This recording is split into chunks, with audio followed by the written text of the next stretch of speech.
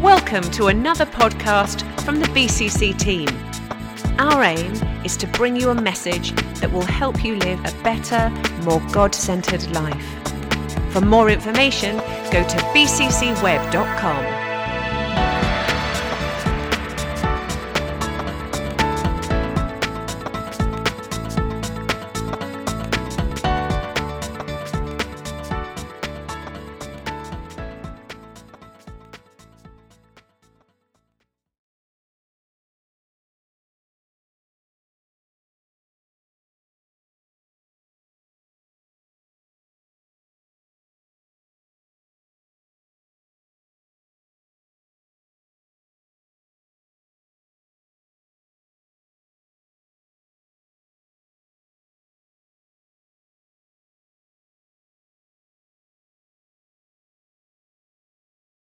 Right, I'm going to tell you a story about a guy called John and a girl called Mary. Any Johns in here? Any Marys in here? They were safe. Okay, a guy called John, girl called Mary, Second World War. John is in the army. He's overseas, and the US government do a pen pal service. And they plan to have people writing pen pal letters to serving soldiers abroad. And so Mary decides she will write to a guy abroad called John. And the condition is this: you're not allowed to send any detail about yourself, no pictures. It was just very low-key, innocent kind of thing. It's just letters. Do you remember letters? Who can remember letters? Stamps. The days before the internet, the days before email. So anyway, so Mary and John, they start this kind of just friendship. And over time, they start to get to know each other. 18 months later, John's coming home from leave in the States, and they decide, it'd be really nice to actually meet the person. And so John and Mary, they make this plan, and Mary says, look, I'll meet you at the train station. It's Grand Central Station in New York. I'll see you there. And Mary says, I'll see you there. And she says, I'll be the one wearing a red rose. So look out for me. I'll be near the platform, and I'll be wearing the red rose. So John goes to the Grand Central Station, and he walks down the concourse, and he's looking out for the lady with the red rose. Can't see the lady with the red rose. Sees the lady in a green dress. The lady in the green dress is looking hot. She smells good. She wiggles across the concourse. She's got the lips, the hips. She's got all the kind of moves. He's thinking, wow. Anyway, he's thinking as she walks past, I can't turn, I mustn't turn. He turns. Anyway, and the lady, she turns back in the green dress, big smile, walks off. Anyway, he's thinking, no, I can't. I'm here to see Mary. All the letters, all the promises, the conversations we've had, it's Mary I'm here to see. So he walks across, and he sees a different lady carrying a red rose, holding a red rose. Now, she's not the normal. She was a little bit different. She was quite low hung. And he looked at her twice and thought, are you Mary? He walks over towards her. Her ears are high. Her chin is low. She's starting to dribble a little bit. And he's thinking, can this be Mary? High hairline and everything else. Anyway, he goes over to the lady and says, hi, Mary? You're carrying a red rose. She said, I'm not Mary. Mary's the lady in the green dress. She just gave me the red rose to hold for you. And he turns back, and there's the lady in the green dress, just looking to see if John was true to himself. Interesting story. Now, that was told by a pastor in the US, and interesting. Whether it's true or not, probably not. But it's an interesting illustration. Thank God there's no... Anyway, the point is this. It's not about the story. It's about what it represents. The illustration about how people are distracted, what motivates your heart, where your integrity is, what drives your response. What happens. And so today, we're in the book of Ruth. We're on this theme, Can I Have a Better Life? Week 8.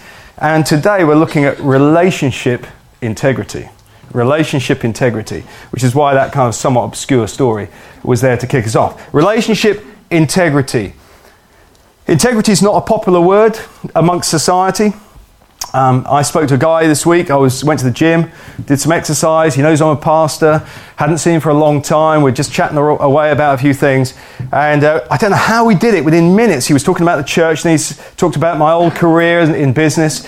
And I said to him, I'd never take a backhander. I said, when I got into situations where there was any dodgy behaviour going off, I walked away from it. And I said, once there was a big bank, and I even said to the bank, I know there's a dodgy deal going on here. I'm walking away, and by the way, I'm going to invoice you £80,000 for our work. And this guy who I was staying with at the gym, he said, are you for real? He said, that's commonplace, to take that sort of thing. And then it moved on a little bit, and we talked about relationships. And I said, I've been faithful to my wife ever since, we've been married.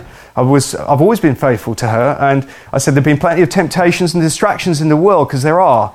But I've been faithful to her, and, because I love her. And this guy said, well, that's good for you. He said, I'm not quite so committed as you. And I said, well, what are you made of? When we come to God, knowing God and who He is, it's about understanding about ourselves as well. When we understand who God is, we understand a bit about ourselves.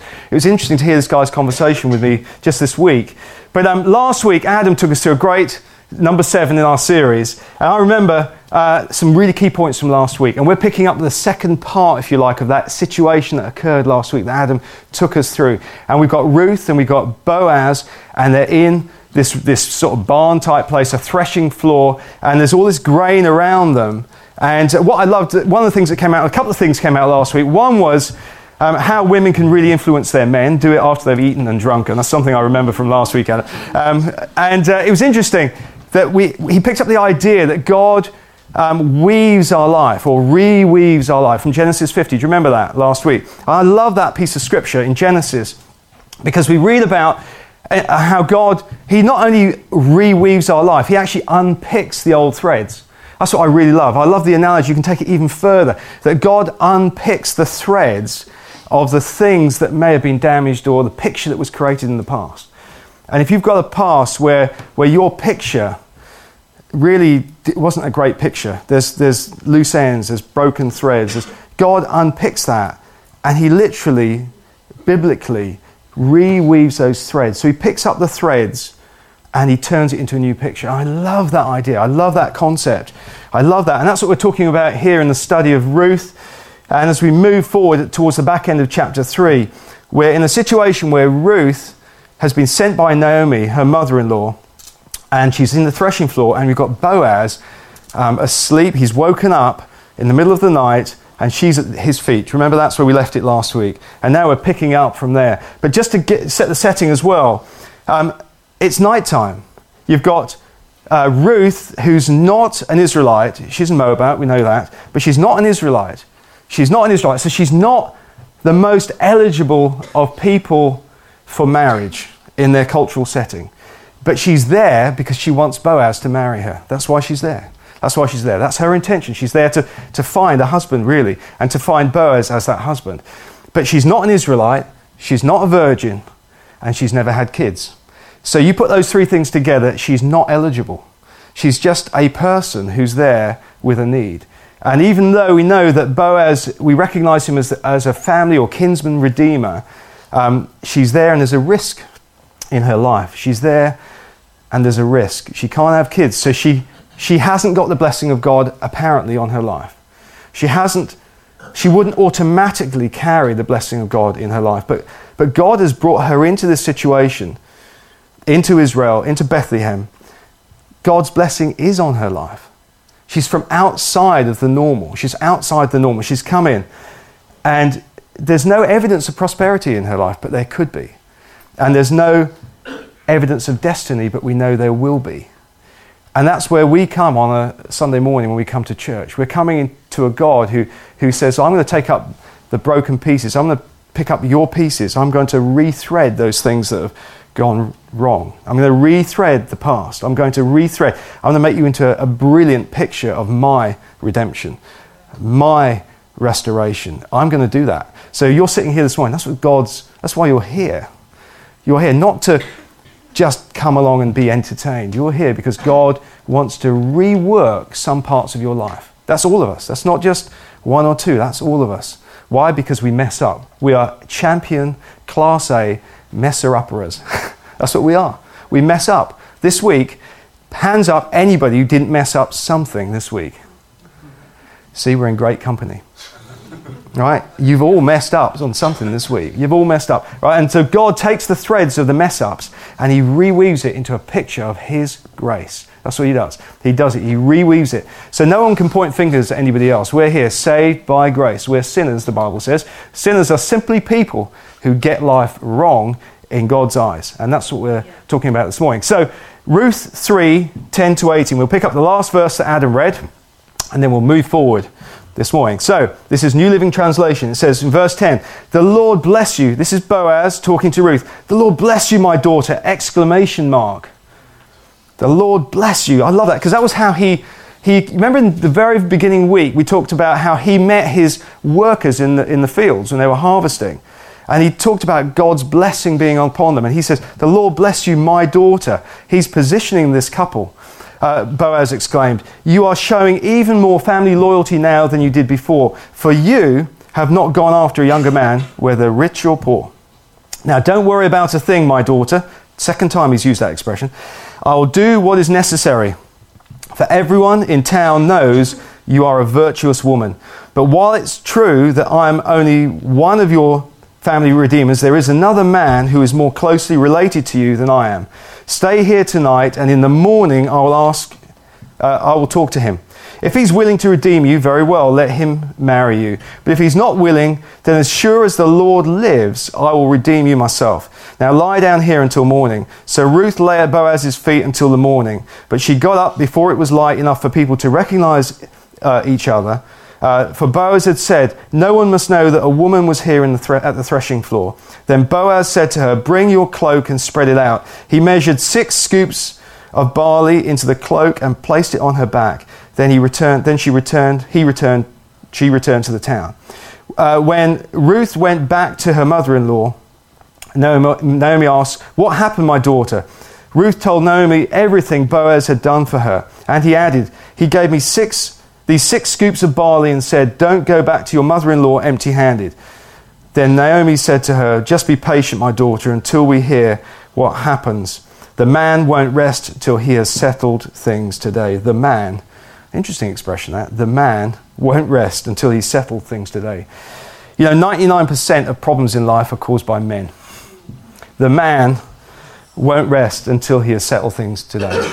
It's true, I know women carry a lot of responsibility for stuff, but men, we carry a huge responsibility for things that go wrong.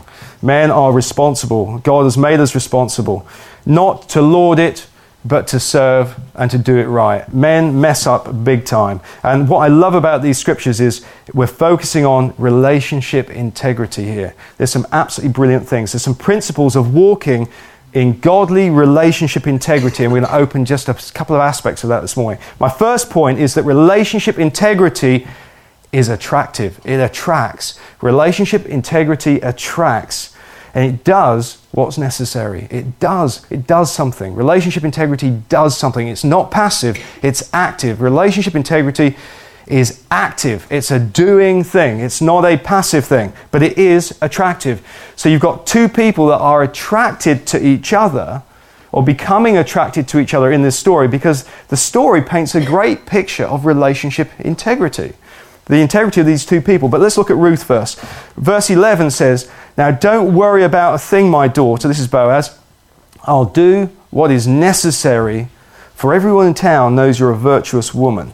They were both attracted to each other, but there was a difference. He uses the expression "my daughter." That implies that he's older than her.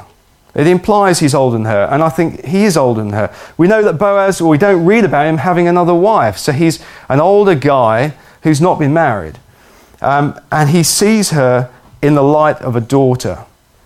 They saw in each other something that fulfilled a need in the other. It was attractive, but they saw a sense of godliness as well. And he uses that language all the way through this story as we've been reading it. And he says, "Don't worry about a thing." Please don't worry about a thing. I won't go high because the voice will go, because every little thing's going to be all right. But it's interesting, isn't it? Don't worry about a thing. Don't worry. How many people worry in life about stuff? Every day. I bet you this week, at least once a day, we've all worried about something.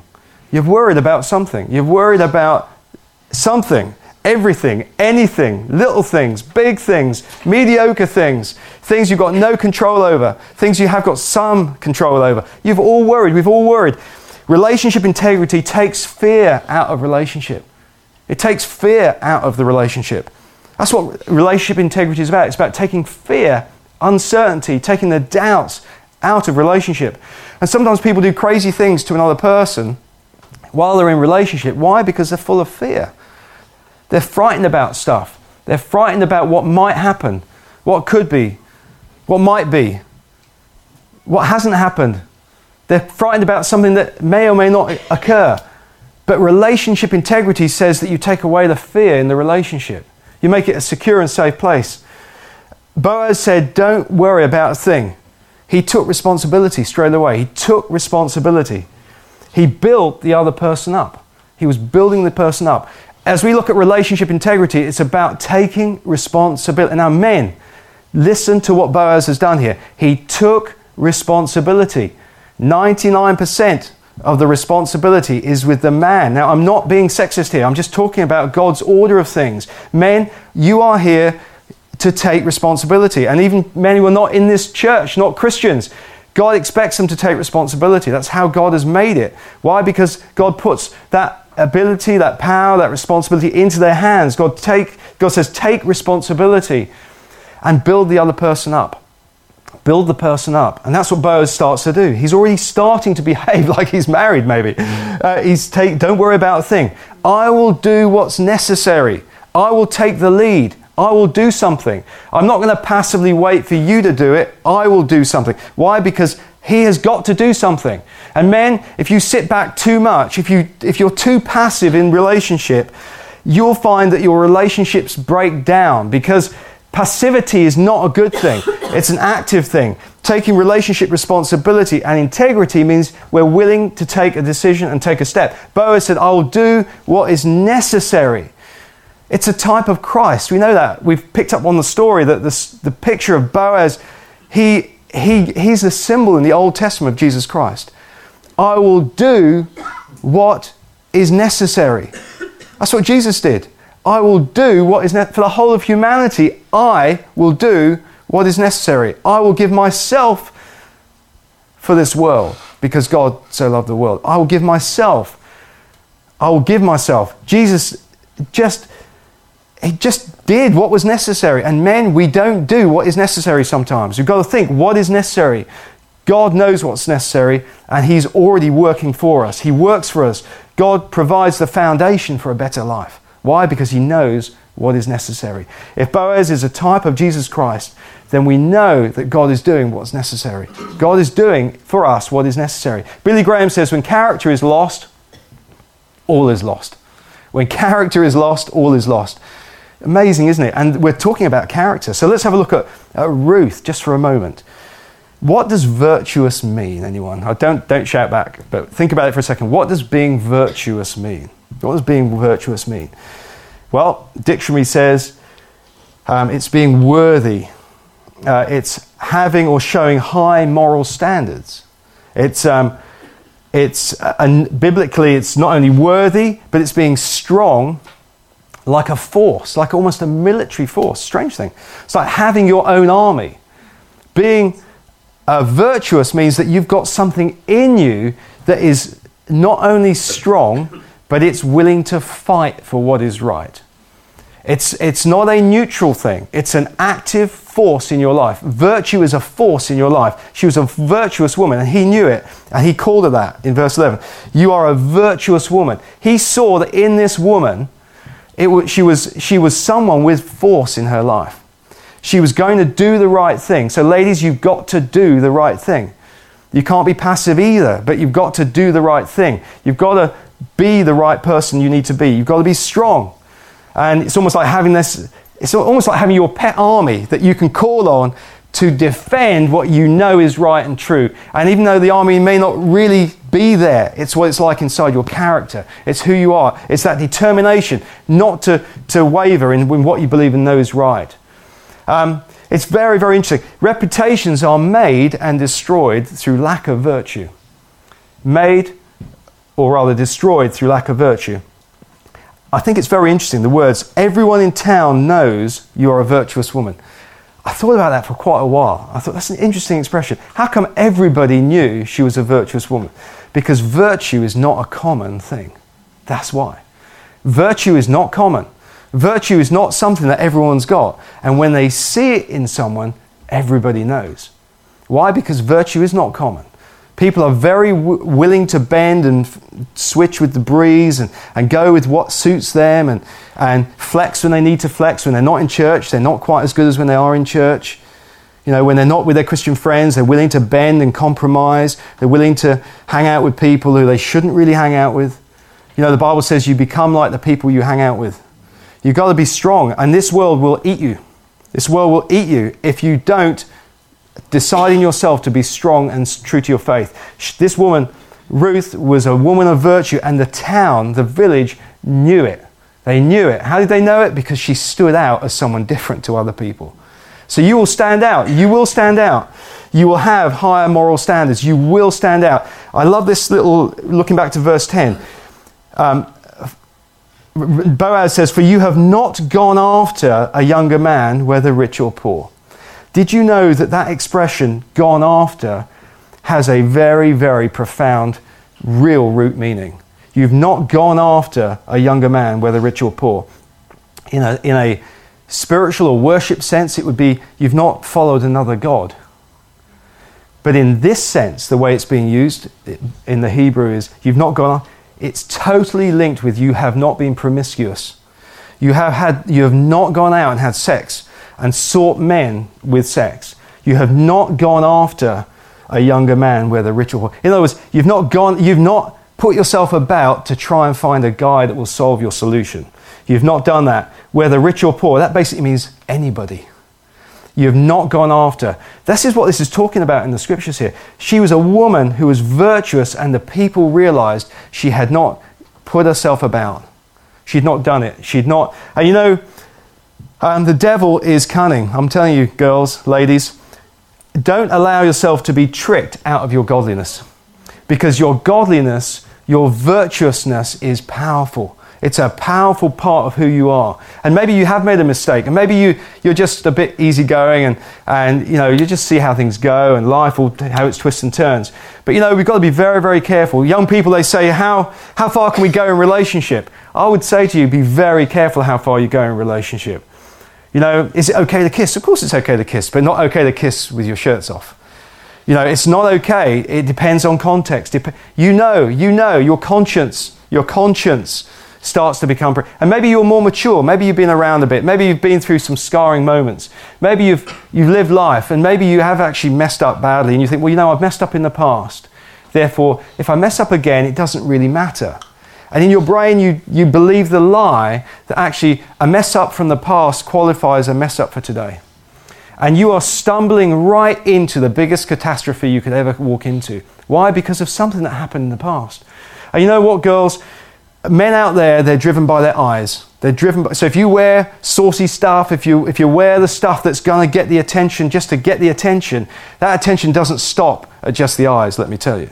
That attention goes way beyond the eyes. That attention goes straight into the imagination of a man's heart, straight into the imagination of a man's mind. And the guy is fueled, wired to go way beyond just the look. Going way beyond the look. So our desire to bring attraction, human attraction, isn't always the best thing. Though we want to look good. I'm not saying don't look good. I'm just saying know that there could be implications in trying too hard to look good. So be careful what you do. Don't step over your own line. Don't step over the line the Bible says. Men are triggered by what they see.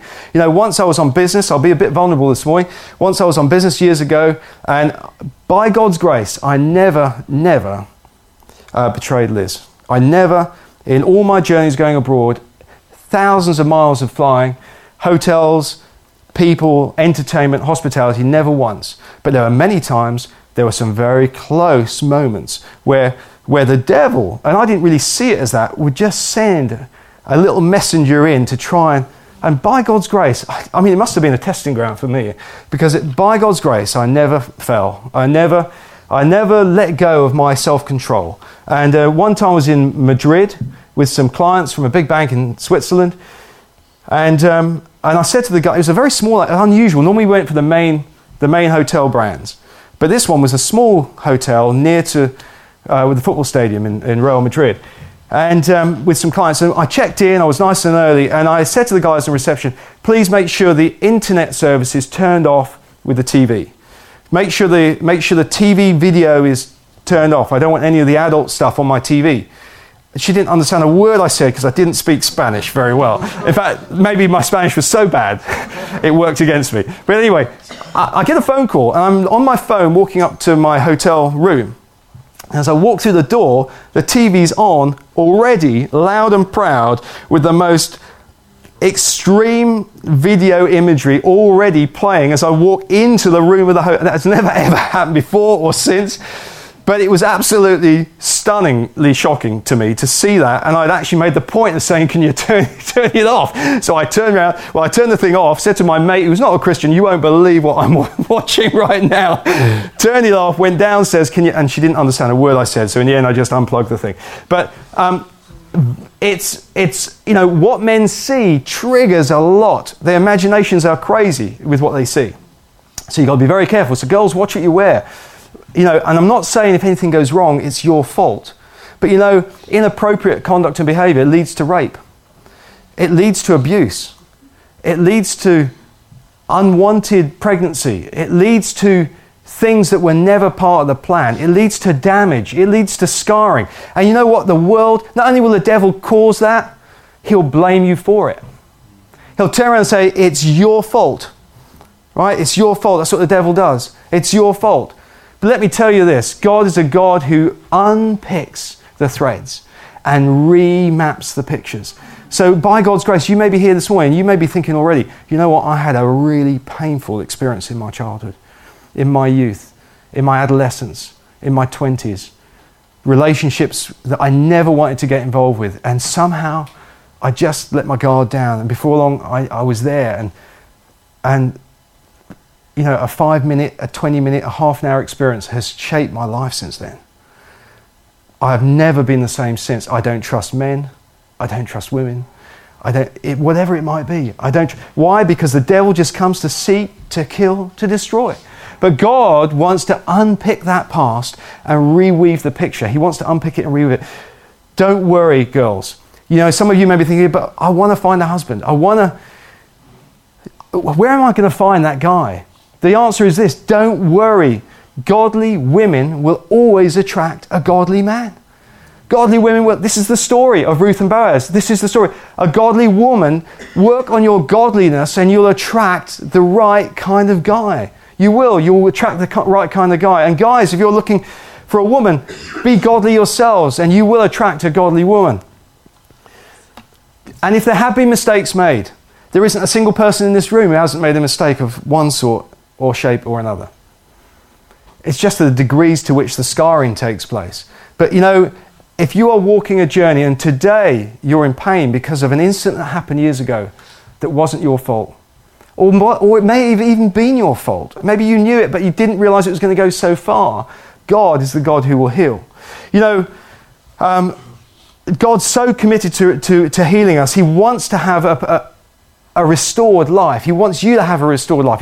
Why? Because restored people heal other people. You know that. And people who've been through the pain of the scarring are the ones who carry the most influence with others. Proverbs 12 verse 4 says, a worthy wife is a crown for her husband, but a disgraceful woman is like cancer in his bones. If you've ever seen Jeremy Kyle or Jerry Springer, all they're interested in is sexual immorality. That's all they're interested in. These programs, that's what they're written for. They're written to gather those sort of people in. Why? Because they want to see what happens when you get different opposing views in a room because of immorality. And what happens? The result of all those shows is always conflict. It's always conflict.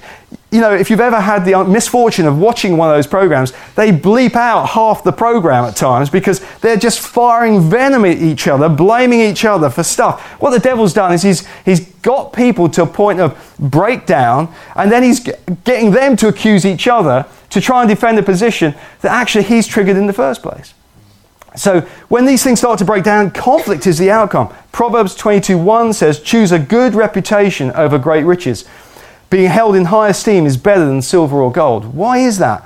Because when you've got good character, when you are of good reputation, when you have protected what is virtuous, what is righteous, God can do amazing things with that. And God will do stuff right outside of your own capacity to do good. God will work beyond. He'll give you a reputation that goes beyond yourself. And then what comes in? Goodwill. You know, I was speaking to a guy this week, another guy, a man's man, tattoos all over his arms. He's a guy who runs 2 or 3 pubs. This week I met him on Monday, chatting to him, having a good time. I was really interested in the conversation. I told 1 or 2 of you in the room earlier this week. He was really interested. He wanted to have clean pubs. And I said to him, aren't most of the pubs going out of business these days? Aren't they going bust? Are you finding it really hard to drum up business? He said, you know, the problem with pubs is there's some idiots running them. That's the language he used. Idiots running them who allow anything to go on in the pubs. People are doing cocaine in the toilets. He said, they're swearing at the bars. He said, I have none of it. I'm not having any of that stuff go on in my pubs. My pubs are places for families. They're places for communities. Now, I know kids can't go into pubs, but you see what he's saying. He says, I'm interested in creating a place where the community can have conversation. I thought, this guy could be a pastor. Do you get it? Now, I know he's a pub landlord, but I'm thinking, actually, there's quite an attraction. but you see what? He was interested in doing the right thing in community. He was interested in building the community. So, Shortlands Tavern. Right. Jeff. Interesting guy. Wants to come to BCC.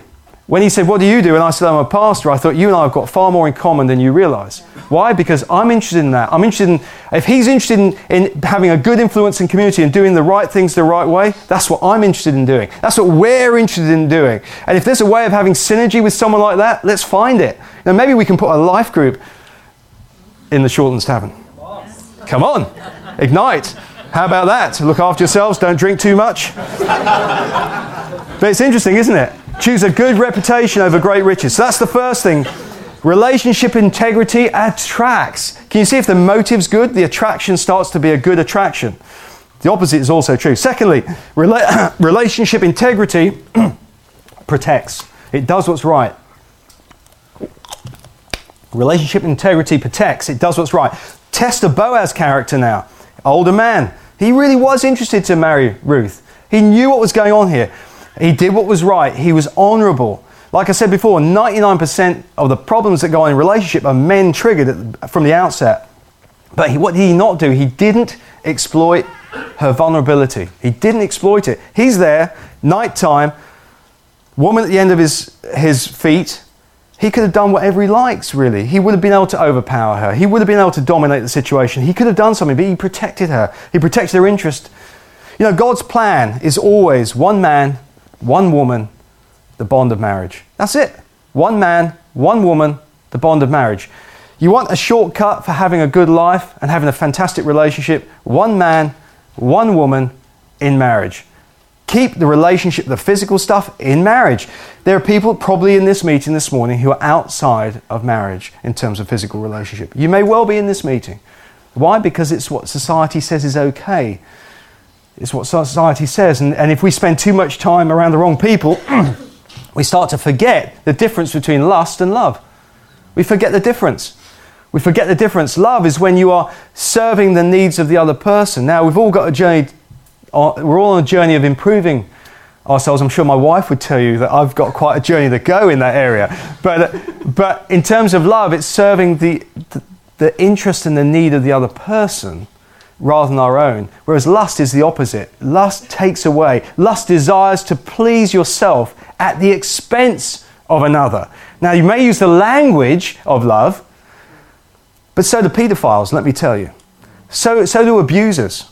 So do people who end up doing the wrong things with the wrong people. They call it love. It's not love, it's lust. It's desiring to please yourself at the expense of somebody else, at the expense of another person. You may be in a relationship outside of this church. You may not be married yet, and you may be in a situation where actually you think, no, it's okay to let that lust have a bit of its legs.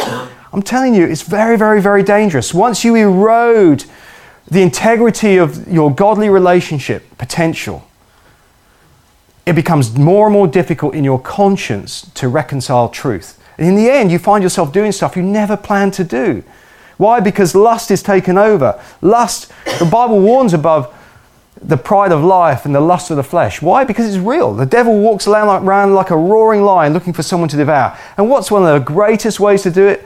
Sexual interest. It's got to be one of the biggest causes of sin in the world. And we know it because of the industries out there making billions. You know, it says in Matthew 5, 27 to 28, don't commit adultery, and lust comes through the eyes and ends up taking root in the heart. In Matthew 22, it says, verses 37, 38, I command you to love the Lord your God with all your heart, mind, soul, and strength. And in 1 John 5, 3, it says that loving God means keeping his commandments. So love is all rooted in obedience. It's not opinions. It's not what you choose. It's obedience. Real love is rooted in obedience. And if you really love the other person, you'll bring them into a greater awareness of who God is. Now, that's not what the world wants to hear. They would say love is do whatever you feel like doing and get whatever you want. But real love, biblically, is by bringing people to a safe, secure place where their love of Jesus Christ and love of God, our Creator, is built up. And if you really love someone, that's the test. Is this person truly building me up in my relationship with God? Because the Bible says, love the Lord your God with all your heart, mind, soul, and strength. The first commandment is love God. And if the relationship you're in is pulling you away from that, whether it's intentional, accidental, if it's pulling you away from that, then the question is it really building you up? It probably isn't. It's probably destroying you. You don't even realize it. Why? Because you're giving yourself over to something that can give you some sort of pleasure, maybe distract you, take your mind off other pressures. So real love is helping you to obey God. That's what real love is. Real love is rooted in helping you obey God. So what are the principles? They follow godly guidelines. This is what Boaz did. He followed godly guidelines. Did you see? He says, I'm one of your family redeemers. There's another man who's more closely related. I think Boaz was really, really keen on Ruth. Really keen. He really wanted to marry her. But he knew there was another man who was more eligible. And he was willing to take a step back and let that other man have the first choice, if you like. And it was a choice. It wasn't a legal, you didn't have to by law do what they were doing, but it was a choice. He was following godly guidelines. And he says, if he won't, I will. And, it made me really think about that. We as believers, as Christians, God so often says, will you be the one to be part of my redemption process with somebody else? Will you be the one? Are you the one who's the most eligible to carry my message to somebody else in community? Will you be the one? But actually, so often, the one who's the most eligible for the role takes a step back and says, I'm not interested. Now, I'm trying to build a parallel here, that humanly speaking, in our Christian world, in our spiritual world, sometimes those who are the most suited for the role that God has got planned decide, you know what? I'm not interested. And then God brings somebody else in to do what we've just turned down. So think about that for ourselves. Maybe God's bringing you into a situation where you're part of his redemption process for somebody, but you've actually said, actually, I'm not interested. But God's got a second plan, or a plan A, which has become the plan B, which is now the plan A, and brings in Boaz to the situation to help. Boaz becomes part of the solution, or is the solution. And Boaz, he didn't get too intimate. She lay at his feet till morning. He protected her reputation. He was concerned. No one must know that a woman was here, he said. In verse 14, no one must know that a woman was here. Why? He was protecting her reputation, her virtue. He was protecting. If someone really loves you, they'll protect your virtue. They'll protect what you represent. If that guy, ladies in your life, is just there and he really loves the fumble, he really wants to take the kiss beyond the kiss, I'm telling you, there's no virtue being protected there. That's not godly behavior. That's not looking after your destiny. It's not even understanding what you represent. And maybe you're here today and your life has been absolutely messed up by a guy, ladies, who hasn't been like a Boaz. He's not understood it, or maybe he has understood it, but he's messed you up. God can sort things out. God is in the healing process. God is the one who will protect your reputation, will reweave your life and make that picture perfect going forward. And finally, with Boaz, he started a meaningful process. He saw the long term. In verse 15 it says, he said, bring your cloak and spread it out. He measured 6 scoops of barley into the cloak and placed it on her back. He placed it on her back. What was all that about? There wasn't an awful lot of romance going on here, let me tell you. There was not a lot of romance, but there was a commitment sign to take place. And this is the first step of a commitment. It's the first step. He went straight to the process, and this process, there's a commitment. If there's a long-term relationship going to happen, there's a commitment process. It's not just do what you like and then figure it out later. There's a commitment process. It's extraordinary. She took off her cloak, which wasn't the top coat and it wasn't the base layer. It was something in the middle. Right? And he put it down, and he put more grain in that cloak than she was able to glean on the very first day she did her gleaning. So it's a lot. But you know what? The scholars, the guys who write the commentaries will tell you, they view this as being a deposit, the bride price. And when she was taking this grain back to Naomi, it represented a payment, a down payment for regarding his intentions with Ruth. And that's exactly what he was doing. So Boaz was giving her something to make it clear of his intentions. You mustn't go back empty-handed. Why? Because when you give this to Naomi, she will understand that I am putting my deposit on your life. He started with a good process. He didn't start with, come out with me, we'll go get drunk and go have an evening together and then you'll realize I'm the one who's going to save your life. Not at all. He started with what is the right process, the right integrity, what is the right thing to do in a relationship. And the grain became a symbol not only of a potential marriage, but of future fruitfulness. Amazing. Future. Got to get my F's out. Future fruitfulness. You try saying that fast. Anyway, but it's interesting. God will bring you sometimes into his threshing floor empty. He'll bring you empty, but he'll give you something to carry something away with. And if God is working in your life, he will always give you something. As we come into his presence, like with Boaz, she went away with a full load. God will give us what we need to take out that will produce fruitfulness in our lives. That's what God will do. So this morning, God is working in your situation. Why? He's depositing what will make you fruitful as you come into his presence. And he'll never let you go empty-handed. You'll never go into the workplace, into the community. You'll never go into friendship situations empty-handed. It's your choice, but God says, come to me with what you've got and I will fill it up. I will put into your possession what belongs to me so that you can be fruitful. And that's what was going on here. What a brilliant, brilliant picture. God always gives us something to give away. There'll be something of today that you can give away. There'll be something of today you can consume. There'll be something of today that will make a difference in your life. There should be. There will be. There is. What is it? You should ask yourself, what is it that God is saying to me today, right now, that he's putting into my hands that I can take out of here and make a difference with? It's not random. It's not by chance. It's not accidental. It's not just another service. God is doing something today that he wants to put into your hands. Then finally, relationship integrity prevails. It achieves what it desires. And of course, next week, we'll be looking at that next step of the process. But in verse 18 it says, Then Naomi said to her, just be patient, my daughter, until we hear what happens. The man, who's now being called a man, won't rest until he's settled things today. So within the next 24 hours, 48 hours, he was going to make it happen. He was going to begin the process. He was going to make it happen. But be patient. And sometimes we don't want to be patient. We feel like we've always got to fix it. Remember Elimelech back in week 1? He was impatient. He wanted to get food his own way, and he took his family into years, maybe 10 years or more, of really damaging behavior. But what does she say? Naomi says, be patient.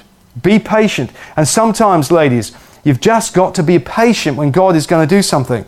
It may not be exactly what you want right now, but God will do what he needs to do. Be patient. Be patient. It honors God when we're patient. Sit tight and wait. But waiting can be hard. You know, I suppose like me, you saw in the news this week about a guy who won the Victoria Cross. Did anyone see that? It was amazing. I'm amazed at that story. And it was for valor, courage in the face of the enemy. And a guy called Josh Leakey, he won this Victoria Cross. He's one of only 10 people alive today that actually have a Victoria Cross. I went back and I had a look at some of these guys. Who are they? What did they do? I found it fascinating. I think it's amazing. I've always loved the idea of being so full of courage and valor at a place of immense conflict, and that you actually, it's the old guy thing, storm the hill, save the guys. But it's interesting. I thought, well, wonder what the first Victoria Cross award was for. And I did a little bit of looking into this. In fact, the first Victoria Cross was awarded in June 1854 to a naval rating, a ship's mate called C.D. Lucas. He was in the Royal Navy, he joined up at 13, and at the age of 20, he's in a fleet battle at sea with the French, not against them, but with them, against a Russian fortress called Bomorsund, yeah. And this fortress had 80 big guns firing over the sea, and this little flotilla of ships that went out to attack this fort, as it got closer, a live shell came over from the fort and came crashing into the ship that this guy was on. This guy Lucas, this naval rating was on. And this thing, it says it was smoking evilly. And it had a charge inside it, and the thing was about to explode. And this thing landed on the deck of the ship. And this guy, this ship's mate, the age of 20, went and picked up this bomb and took it to the side of the ship and dropped it over the railings, to which point it went obviously underwater and exploded, and a huge plume of water came up over the ship. But of course the people on board were saved. And because of his immense courage in the face of danger, he won the first Victoria Cross. That's how it happened. And I wondered to myself, I wonder how many of us are watching the smoking bomb and never have the courage to pick it up and stick it overboard. How many of us have not got the courage to get that thing out of our lives that's going to explode, and if you don't watch it, it's going to blow you up with it. And that's what relationship integrity is all about. It's not only about showing courage, it's about doing the right thing at the right time and not waiting to see what might happen. Oh, it'll be okay one day, it'll all work out well, one day. No. That thing is designed to destroy you. Sin is never designed to be something that's fun. It's never designed to be something, all right, it might be fun in the short term, but it's not designed to be long-term fun. It's meant to be something that destroys you, that kills you, right? So we've got to get that bomb and stick it overboard and let it do all its damage underwater. But we can do it, and God gives us the opportunity, and this morning, that's where your opportunity comes. Join me, Matt. And so this morning, when we talk about relationship integrity, we're talking about doing the godly thing, about doing the right thing. We recognize that relationship integrity attracts. It does what's necessary. It attracts the right people, and it attracts the right things in your life. It protects. It does what is right. It protects when it does what's right, and it prevails. It does whatever it takes to get the right thing to happen, which means you don't just let the meeting go by. You don't just say, one day I'll address this. One day I'll leave that bomb to just do whatever it's going to do. It might destroy the ship. It might destroy me. But you know what? I just look the other way. Maybe it'll go away. It's not going to go away. It's going to blow up. It's going to take the ship down. And it may well kill you in the process. And maybe you felt like that's happened to you in the past, that the bomb went off. You didn't expect it. You didn't plan for it. But your relationship integrity got compromised somewhere, somehow, with somebody. And today, I'm drawing that to your attention, because today God wants to reweave some things. God wants to heal some things. God wants to mend some things.